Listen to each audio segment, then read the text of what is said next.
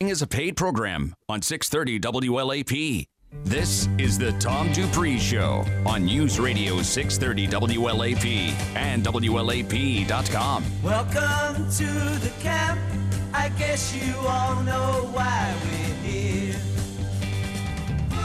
My name is Tommy, and I became aware this year.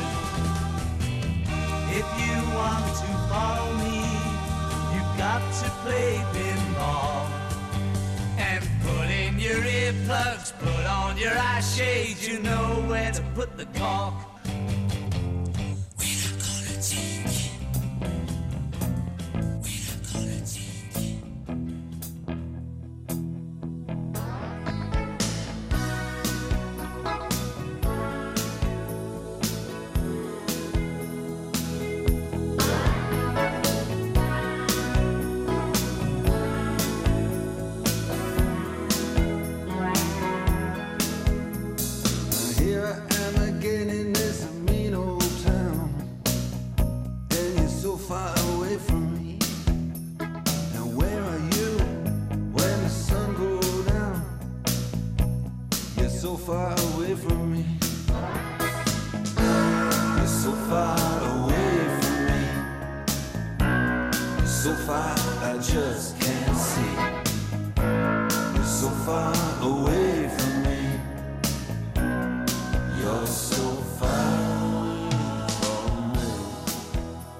Welcome to the Tom Dupree Show. This week we have joining us John Bostock, founder of Truman's and new author of The Elephant's Dilemma, Break Free and Reimagine Your Future at Work.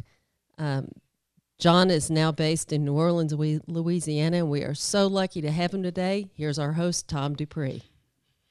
John, welcome back to the Tom Dupree Show. You were on here once, I think a year or so ago, and that was when you were introducing Truman's to the public. And I just wanted to ask you before we, get into things here, how's it going with Truman's? Well, first of all, Tom, it's amazing to be back. And I think after the show, you threatened me and said, if I ever left the state of Kentucky, I was never allowed back in your show. And I moved to New Orleans and I'm back. So yeah. I feel super excited about that. But look, it has been about a year since we launched and since we told the story on your show. And things have been extraordinary. The business has grown. We've obviously interacted with tens of thousands of new customers, and the world is a different place today. And I think building a startup that was created to be really agile and fast moving has proven to be something that is super important. Look at the world today. Look at just how much it's changed. So Truman's, the product offering is, as I recall, 4 different types of cleaners that you guys don't sell the water, you sell the capsule that you break the capsule by sticking the applicator hose in it, and it drips down into the water, thereby forming the cleaner. And they're all different colors, so you can tell them apart. And that's pretty much, I think there's 4 of them, and that's pretty much your basic offering. Is that right? Well, and that's, I think, the most exciting part of the business. We started the business to really flip the industry upside down. And we looked at the cleaning industry and the cleaning category overall. And the key question that we asked was, why is it that the big brands are shipping products that are 98% water? And so when we launched the company, we were very, very narrow in our approach. And we wanted to solve it from a supply chain perspective and really a overall value perspective for the consumer. So you're absolutely right. When you think about the bottle of Windex sitting on the retail shelf, that product is 98% water, and it's gone through the entire supply chain as a ready-to-use bottle. What we do is we simply sell the concentrate. It's a much better way of doing it. The impact on the supply chain is much less, which ultimately means that the consumer gets a better product for a better price. Now, the exciting part is we've since launched completely new product categories, and we're following that same game plan, which is optimizing around the supply chain, make it incredibly efficient to move products from point A to Z all the way into the home. So we've launched, since we last talked, new laundry products, automatic dishwasher products. And believe it or not, Tom, I know last time I was on the show, you all loved the name of the product. We actually created a new toilet cleaning product called Reporting for Duty. And it is one of our top selling products. Oh, that's fantastic. I think you should win some awards just for the naming talent that you've displayed. Now, obviously, for the last several months, we've all been dealing with this pesky little coronavirus. And, you think cleaning supplies, you think coronavirus. It would seem to me that this has been quite the business opportunity for Truman's. Yeah, that's right. But I would say the greater purpose in what we do is delivering on a better supply chain. So look, there are certain categories like cleaning products that have absolutely benefited from increased demand. And you think about, not only has there been an overall surge of buying as it relates to certain product categories, paper-based products like toilet paper, paper towels, but cleaning supplies in general. Now, the reality is a lot of those products were sold through e-commerce channels. As people were afraid to leave their homes, but looking for products that obviously fit a need in the household, they bought online. And what we all saw, whether it was trying to buy from Walmart or from Amazon or from Target, we saw tremendous out-of-stock situations. And the main driver of that is supply chain complexity. A lot of these products simply can't move through the supply chain fast enough. And so while on one hand, I feel very lucky that we sell cleaning products, and right now at this moment in time, cleaning products are in demand, I actually feel much more bullish on our business model overall, because I think what COVID and the coronavirus has exposed is a real weakness in our supply chain and a lack of agility, and the inability for so many of these big companies to get out of their own way and get products moving through the supply chain. Look, Tom, in the end of it all, the consumer loses when we have a supply chain that is broken. And why I say they lose, products don't get to them fast enough. And frankly, the products are higher priced because there is so much friction in the supply chain. Without getting too technical about it, why don't you describe a few instances or situations which occur, and try to be as specific as you can, that tend to slow down the supply chain? Because, the average person listening to this show, and I'm among them, doesn't really understand where things come from. We still Totally. think milk comes from the grocery store. And if you would kind of tell me maybe how it worked when times were good and how it's not working so good now, and just be a little bit specific about it. Yeah, I think it's super helpful, because you're right. We take it for granted, and we take our ability to find products and have products be readily available for granted every single day. And the best example I can give is before COVID, before coronavirus, you could walk into a Walmart, and if you wanted to buy cleaning products, there were plenty of cleaning products on the shelf.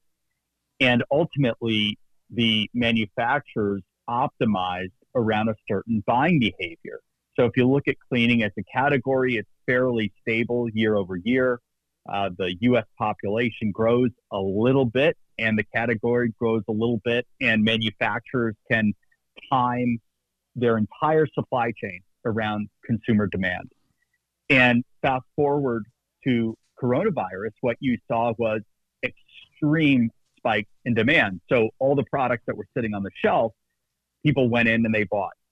And what that meant was the products that were then in the distribution center, the next step up, had to move to the retail shelf in a much faster manner. And so that required trucks to move the product from distribution centers to the retail environment, ultimately to try to refill the shelf. And then, by the way, the distribution center then called the manufacturer and said, we need more product. The hardest part in that scenario, and I'm specifically talking about the products that you can recognize, like a Windex bottle as an example. When it is a ready-to-use product, it's larger than it has to be. And so to fill the space in the retail shelf, because it's larger than it has to be, and it's in ready-to-use form, which is what you alluded to earlier, the fact that there's water already added. You're not adding the water at your home like you do with our product. It takes up more shelf space. Because it takes up more shelf space, you can't have as many unique products on the shelf. And that goes all the way up the supply chain because it is larger and has a more increased volume. You're filling trucks with fewer products. You're filling distribution centers with fewer products. And your manufacturing line can't move as quickly. And you can't move as many products through the supply chain. So ultimately what happens is we have more trucks on the road moving more products simply because they're larger than they need to be. And so if we can shrink the size of products, what ends up happening is more products can fit on a shelf, less trucks are needed to move those products from point A to B, less distribution centers are needed to move from manufacturing through distribution through the retail shelf. And ultimately what you end up with is a much more efficient model. So products can move faster through the cycle. Now, in that Windex example, the consumer is actually paying for all of that friction. Right. The consumer's paying for more trucks, they're paying for more distribution centers. And ultimately, what we learned in COVID, they're paying the price because it's not available. That's right. And so what it has done is it's exposed a real weakness in our economy in that we're not able to be as agile as we need to be. And so, frankly, go ahead. So basically, what you guys have done, which I think is kind of the genius of the approach, is you've taken the biggest, bulkiest element, which is water, out of the equation and moved it out of the supply chain and said, consumer, you add the water locally at your home. We're not going to ship it and clog up the trucking lanes, clog up the assembly lines or whatever, however this stuff goes through with water. We're going to let you add that part. That's right. And Tom, that's right. We studied and researched markets throughout the United States, and 90+% have optimal water, and about 99% have water that is perfectly fine for this type of activity. And so there's really no need for consumers to be experiencing the hardship associated with companies just not thinking wisely about the supply chain. And look, we can find other supply chains that are broken. As I suggested, I think the coronavirus has been frustrating for a lot of different reasons and all variables of life. But the bottom line is we live in a country that is driven by consumer spending. From an economics perspective, 70% of all spending. That's been the number I've heard for years. That's right. And so ultimately what we need a competitive advantage of manufacturing in the United States, and we need a competitive advantage of supply chain in the United States. And we need companies to think very, very critically about how to get products flowing as efficiently as possible. It's frankly unacceptable in the U.S. that customers can't get products they need at any point. We should be prepared for any situation to allow customers to get the products they need. Well, but could it be that kind of the Neanderthal nature of, when's the last time you heard of somebody really changing the supply chain? I can think of just-in-time manufacturing, which started in the computer industry and moved into automobiles and all kinds of things where they basically said, we don't want to own that part until it goes into that car or that computer. And that was a big step forward. But, with consumer goods, it seems to me, you make it, you throw it on a truck, and you take it to a distribution center, and it gets on the shelf somewhere. And the client, the customer comes and buys it.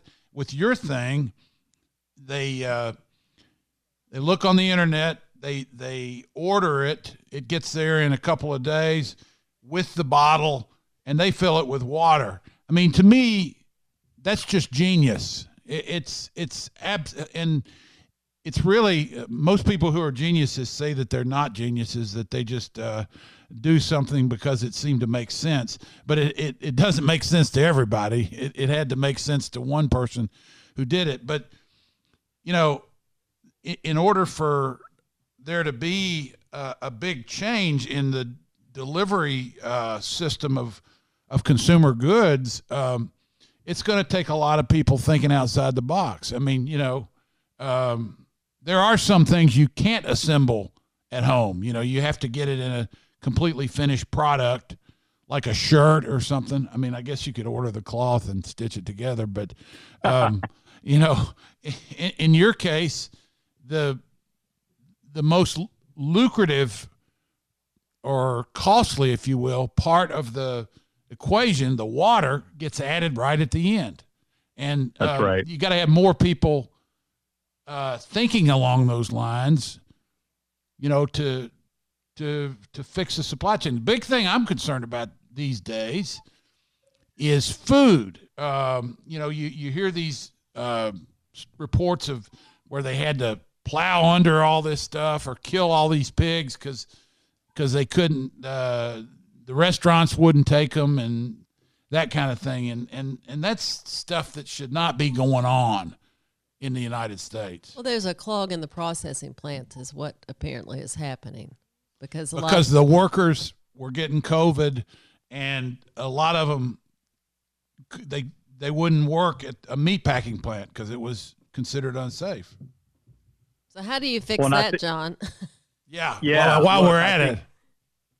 No, look, I think when you look at the food system, there's a lot of layers to it, and I think there's a lot of missed opportunity. And, when we think about the different layers of the food system, I think it requires different discussions. And, I would take traditional farming as it relates to greens. So think about arugula, think about romaine, think about products that fib lettuce that can actually be grown in a much more advanced micro factory.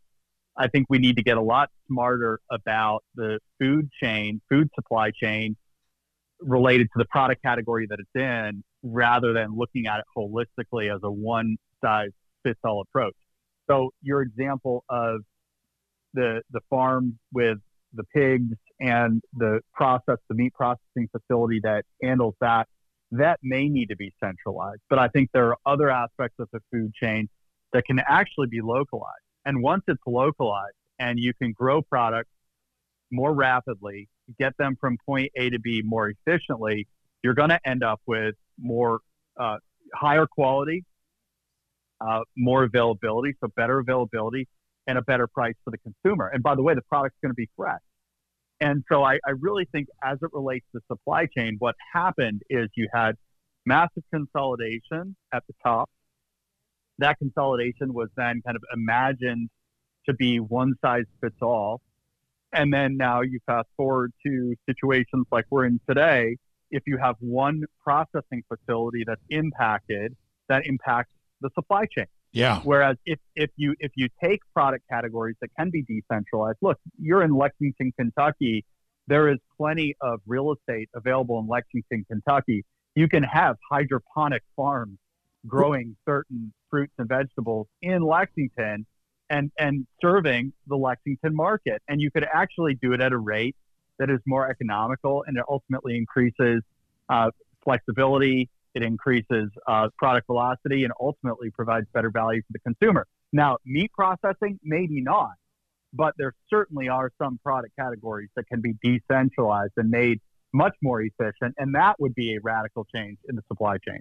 Well, and getting back to the hydroponic, there is a facility here that is down near West 6th Street Brewery, I think, that is doing that very thing. They're using. They got one up at Moorhead that they're talking about supplying 2 or 3 states. Right. It's massive. And then from a meat perspective, even the local area processing plants are backed up 6 months. So I don't know I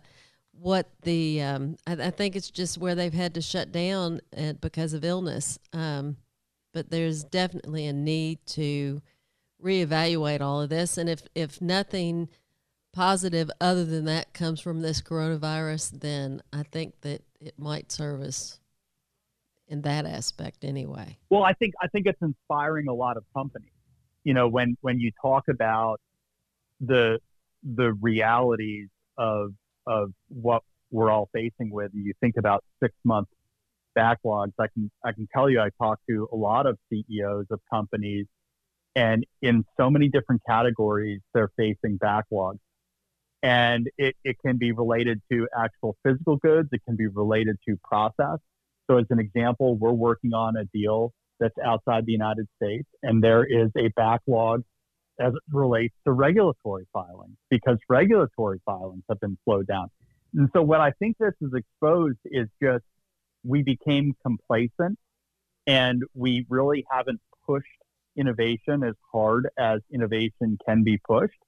And look, I think it's if we find positive in any moment in time, I think the positive in this moment in time is that it serves as a battle cry and a reminder that we've got to step up and think about doing things in a different way. Hey, John, that's a great place to take a break. We need to go to a commercial break at the bottom of the hour. You're listening to the Tom Dupree Show, powered by Dupree Financial Group. Stay tuned. We'll be back in just a few minutes with more from John Bostock. This is now. Kamala Harris. I'm prepared to fight. As vice president, I was a little surprised that he picked her. This is tomorrow. Assistant for those who are unemployed. Stop the violence. Vaccine candidates. Classes this fall. This is your world. The latest on all this and more. This is the moment. This is too important. Coming up at the top of the hour. Let's break this down. Because this matters. News Radio 630 WLAP. We live in uncertain times. It is not uncommon for investors to be fearful about the equity markets and what they may or may not do. At Dupree Financial Group, we are here to act as a sounding board for our clients and prospects as they seek to develop understanding of how to proceed with their investments. Since we are in uncharted waters, our efforts are to educate, guide, and empower our clients. Despite the unique nature of today's investment climate, there are parallels with past markets that can be drawn. We can share some of these ideas with you. For a free analysis of your retirement investment accounts, call Dupree Financial Group at 859-233-0400. And be sure to listen to the Tom Dupree Show, Saturdays from 7 to 9 a.m. at News Radio 630 WLAP. That's Dupree Financial Group at 859-233-0400.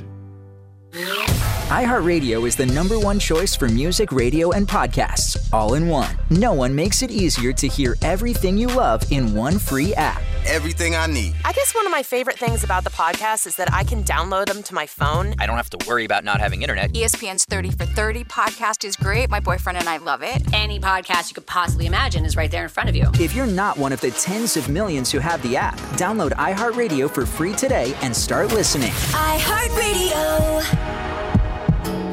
Hi, Doug Flynn for J&H Outdoors, your headquarters for everything you need for the outdoors. Top quality tents, backpacks, sandals, hiking boots, sunglasses, hammocks, and so much more. Come see why our customers count on us for great customer service and selection. We even offer curbside service, and you can order online at jhoutdoors.com. J&H Outdoor Store. Moore Drive just off Nicholasville Road. Turn between Raising Cane's and Wendy's. J&H Outdoor Store. The Kentucky Organ Donor Affiliates and Kentucky Circuit Court Clerks Trust for Life have always cared about educating Kentucky about organ and tissue donation. They care for your family, friends, neighbors, and even strangers. Over 1,000 Kentuckians across the state are waiting for a life-saving donation today. There are a lot of ways to show how you care by registering today at donatelifeky.org. That's donatelifeky.org. Score your virtual ticket to be a part of music history on the Capital One Fan Wall. An interactive video experience with our Superstar 2020 iHeartRadio Music Festival lineup. Win your front row seat at iHeartRadio.com/festival. I just stopped at Ariat Brand Shop at the Summit at Fritz Farm and got some awesome new clothes and shoes. It's Drew Franklin, and I just love my new tech polo, jeans, and cruisers, all from Ariat. And right now you can save 20% off men's casual shoes at Ariat Brand Shop. We'll have another active day of scattered showers and thunderstorms out there. Won't be raining all day. We'll still feature some dry time, but if we see those storms, we'll be able to produce heavy rainfall, and some localized high water issues will be possible as well. As far as highs today, going to be staying on the semi-cooler side. Highs only topping out into the upper 70s and lower 80s. From the WKYT First Alert Weather Center, I'm meteorologist Adam Bernstein.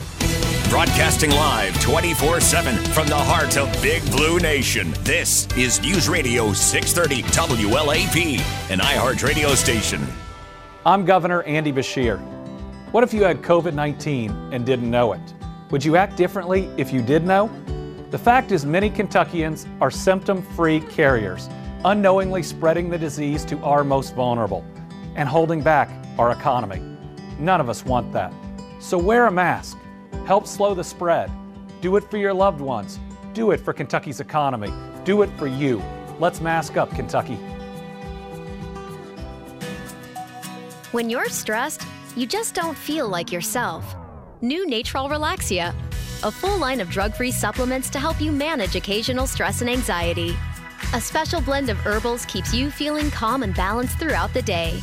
Because when there's less stress, there's more you. Try new Natrol Relaxia. Learn more at relaxiamood.com.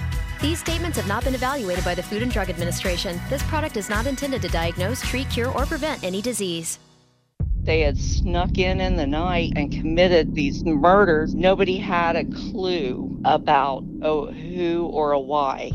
You got 8 people dead, and things like that don't usually happen in a small town. I mean, they don't usually happen anywhere. Somebody was trying to send a message. I don't think there can be any doubt about that. They couldn't have written a more sinister story than what's playing out in Pike County, Ohio right now. Find the Piketon Massacre on the iHeartRadio app or wherever you get your podcasts. This is the home of the Wildcats, 630 WLAP.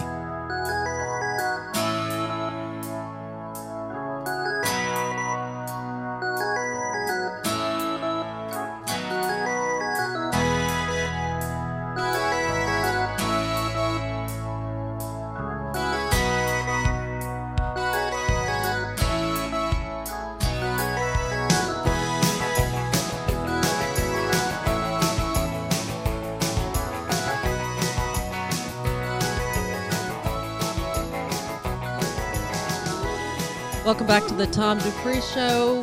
For the second half of the hour, joining us is John Bostock, who is Renaissance man of many talents. Elephant's Dilemma is his new book, and we're going to talk a little bit about that this segment. Come on, go on, Tom. Go on. John, I hold in my hand this book, The Elephant's Dilemma, Break Free and Reimagine Your Future at Work. That's obviously something that we as business owners would be happy to have our employees do from time to time, and we as business owners also would do well to do it. Tell me a little bit about what you talk about in this book and the points you're trying to make. Yeah, look, before we took a break, I talked about looking at moments in time and really looking for the good and saying that this should serve as a battle cry to do something different. For me, when I started my career, I really wanted to make a broader impact. And I really wanted to be able to look back on my career and feel like I actually made a difference. And by the way, I can tell that with everything you do. And to your credit, I think you are making a difference. And so keep at it. Well, look, I appreciate that. And what I can tell you is it wasn't always that easy getting to this point. And that's really what the book explores. Right out of school, I tried to be an entrepreneur. And like so many entrepreneurs, I failed and went back to business school. And I found myself at GE. Now, GE is a huge company, but year after year, I kept asking, why am I a big part of this big machine and not really feeling like I make an impact? And on paper, my career looked great. I was making good money, but I wasn't feeling like I was contributing. But I didn't have the courage to leave. And in this case, the book, I didn't have the courage to break free. And the whole title, even the concept of the elephant's dilemma, is that, if you think about an elephant at the zoo, it's trained to be tethered to a pole. And so by the time it gets to be big and strong, it still believes it's tethered to the pole and can't break free. And so many of us in our work are like that. And so for me, I found myself at GE. I wanted to do something different. And I really started reflecting on the past and thinking about the leaps that our ancestors took to ultimately get us to where we are. Absolutely. And it hit me that, my grandmother, as an example, left Belarus, went through Russia, then Japan, found her way to the United States with nothing. That's extraordinary risk. And she took that risk not only for herself, but to make the world a better place for her family and future generations. And here I am at GE getting paid a lot of money, wanting to do something different, but feeling like I didn't have the courage to take that step. And I thought, how is it that she could take the step not only outside of her home, but outside of her home country with nothing? And we've shifted our risk profile so significantly that we can't leave a big corporate job. And so I finally developed the courage to leave. I went to a company based in Lexington and worked with a founder, a very, very bright individual, to help restructure the company and sell it. And we did that. And that gave me the confidence to then do something bigger. And so the book really explores my journey.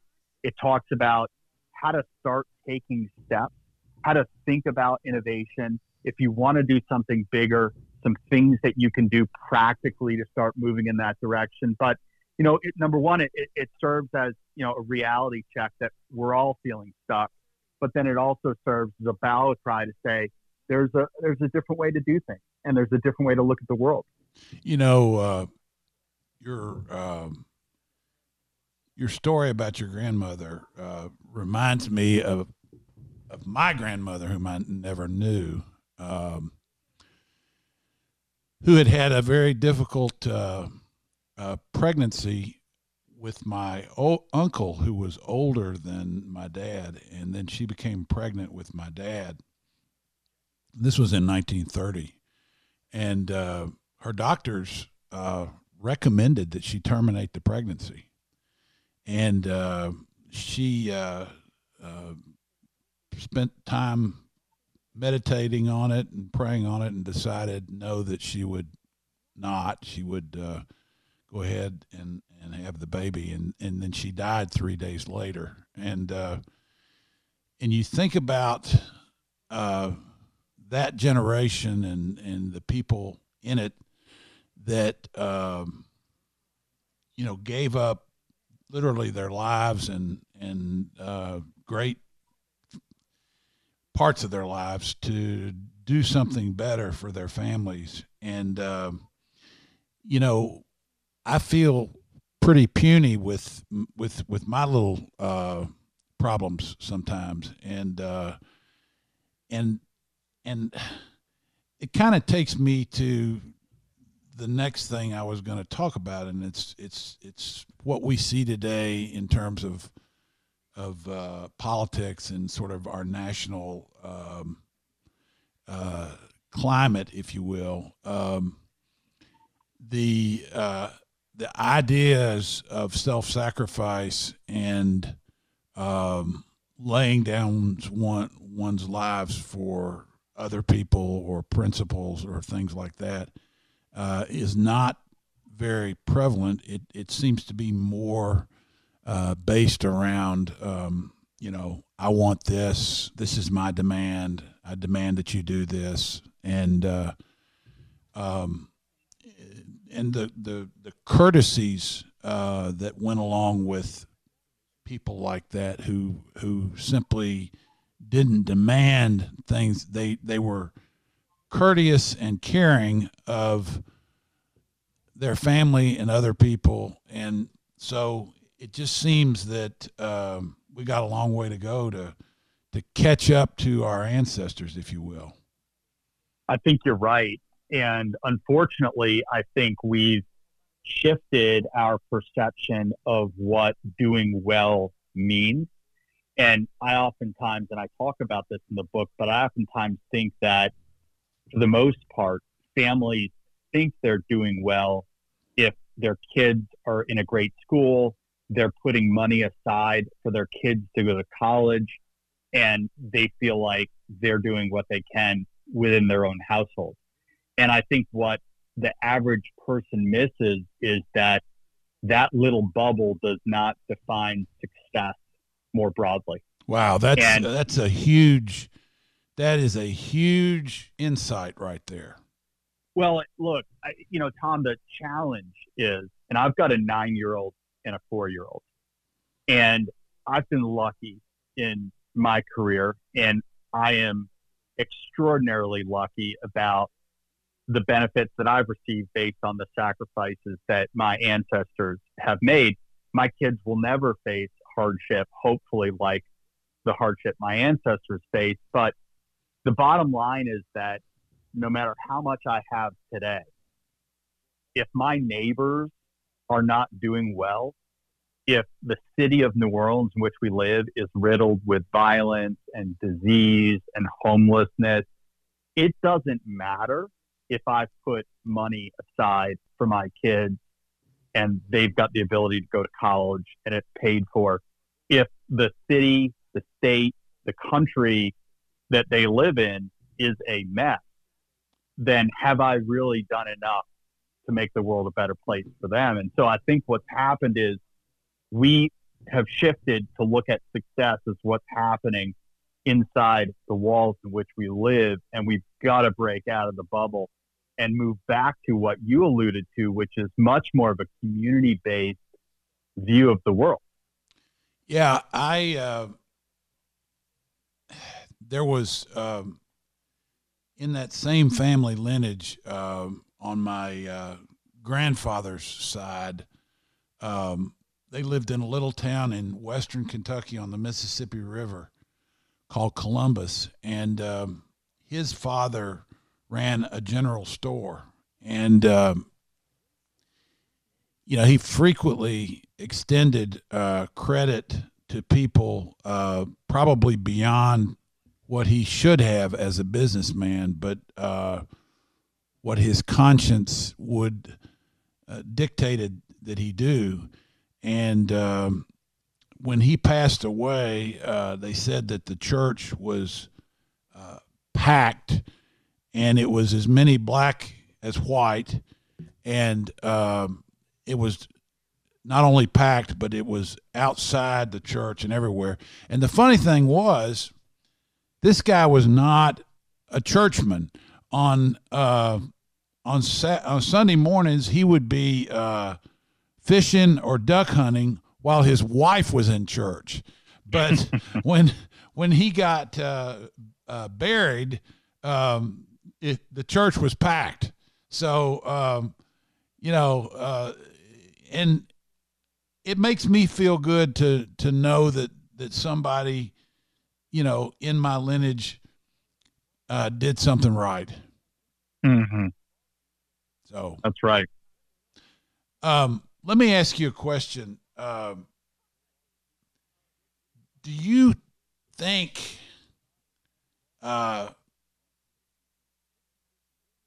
do you think no matter who gets elected in the fall that the divisions can be put to rest, or do you think this is a permanent thing in American politics and in American life? Oh no, I think this is one of many tough periods that we're facing as it relates to politics. Look, here's the reality. I think in general, the human brain feels at comfort when there's context, consistency, and clarity. From a neuroscience perspective, being a communicator, what people are told is that, look, people need to know that there's a clear message, it's a consistent message, and they understand why that message is being delivered.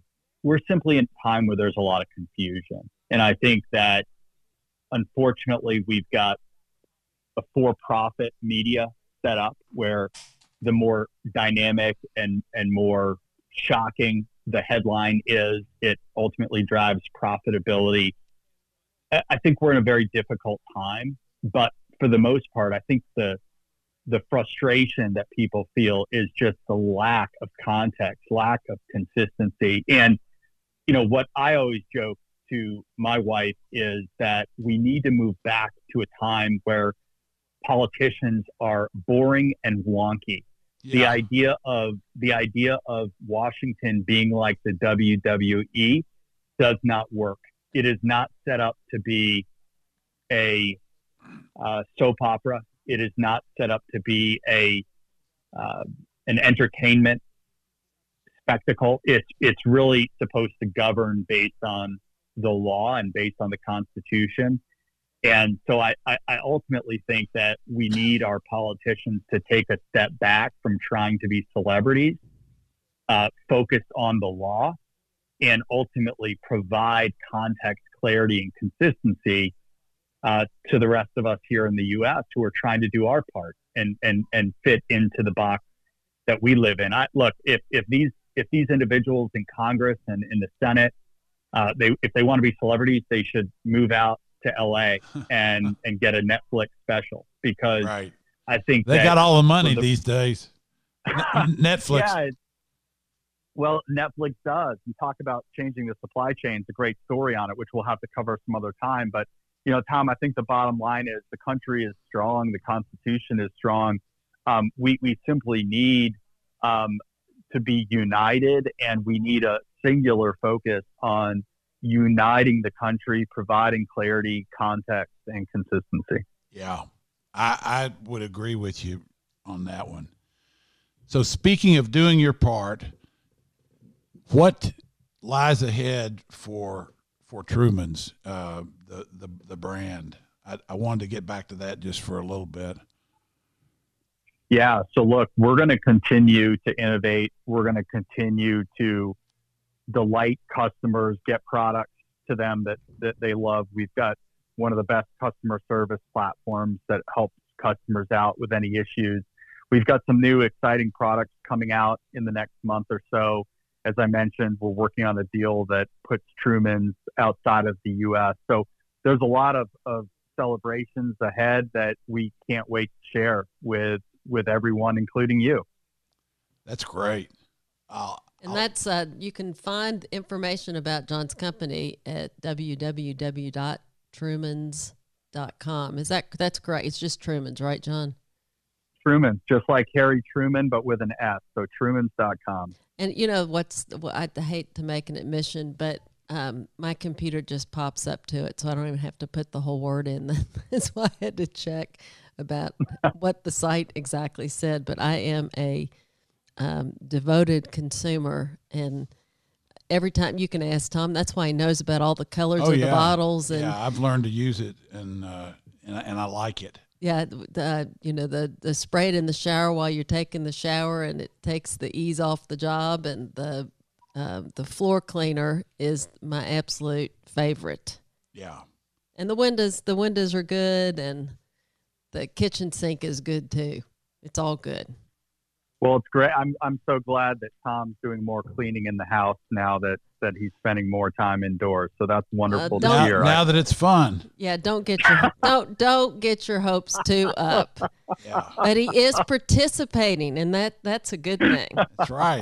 Absolutely. Participation is an upgrade for sure. But when you're in the house all the time, with something like what we've been through, you do notice the baseboards need this, and the upholstery needs that. And hey, come up with an upholstery cleaner, John. That would be great. We are working on it, Elizabeth. We are. I'll have to send you some demos. No, well, I'm all for that. You know all about that. John, I just want to applaud you on sort of being, transparent about what it took to go from just being a corporate worker to an entrepreneur, and the fact that you started and tried to do it initially and then didn't make it and went back to business school. Those are discussions that, if people will listen to those, they'll realize that, it took me forever to open my own business. I was 48 years old, scared to death, even at that age. Mm-hmm. And I'd been in the brokerage business for 25 years. And then the company that we started with, when we started, they were wanting to rope us back into the old yoke of slavery, if you will, that you had in the brokerage business. And we had to break away from that. And every time you take a step forward in your career or in your life, and you're making progress, if you will, it's usually painful and not pleasant. There can be some elements of it that aren't so pleasant, but it's generally worth it. And it's just good to discuss, frankly, those thoughts and feelings and what goes into it. Absolutely. And I think, Tom, what you also bring up is the leap that you took. You really need to surround yourself with those people who will support you and those people who will be kind and cheer you on. Because, look, it's hard enough for you to take the leap, and it's hard enough to not beat yourself up. I think about decisions that I've made, and I criticize myself. In fact, I was a college baseball player. I actually threw an inning this past Sunday in an adult baseball game, and I'm still kicking myself on that I hit somebody on an 0-2 count. We beat ourselves up, and here I am, 43 years old, haven't played baseball in 20 years, and I'm criticizing myself the fact that I hit somebody on an 0-2 count, and I should just be applauding the fact that I was out there on the field to begin with. And so, I think, Tom, we beat ourselves up enough. What we also need are people who are going to cheer us on, and we need to surround ourselves with an ecosystem that really supports this concept and this idea. Yeah, I agree with you. Hey, John, I think it's a win you didn't end up with a torn rotator cuff or a ruptured Achilles or, or something. But all you did was hit the guy. Yeah, you're way ahead. That is completely a win. John, we always love having you on the show, talking to you. I am so grateful to have you as a friend. Even though you're miles away, we'll still talk to you, and we'll still, even though you were here a short time, claim you as a Kentuckian. That's fantastic. John moved back. His wife is actually from Louisiana. He moved back to closer to his wife's family. So we'll give you a pass for that. But fun fact, Elizabeth, the company Truman's is based in Kentucky. So I know that. I do have that connection. I know that. Well, we thank you for joining us. You've been listening to John Bostock with Tom Dupree on the Tom Dupree Show, powered by Dupree Financial Group.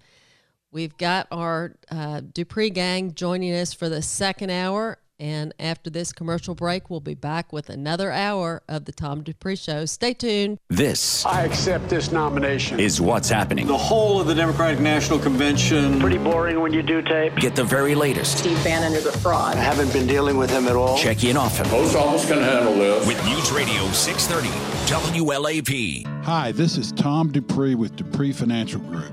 Many people have 401k and 403b plans for their retirement investment accounts. In certain cases, our firm can help participants in these plans manage their investments. This can be helpful because those retirement plans often offer numerous different mutual funds as investment options, and unless the participant is an investment expert, it can be quite confusing. In this case, we put our investment expertise to work for you, the participant. For a free analysis of your retirement investment accounts, call Dupree Financial Group at 859-233-0400. Also, be sure to listen to the Tom Dupree Show Saturdays from 7 to 9 a.m. at News Radio 630 WLAP or WLAP.com. That's Dupree Financial Group at 859-233-0400.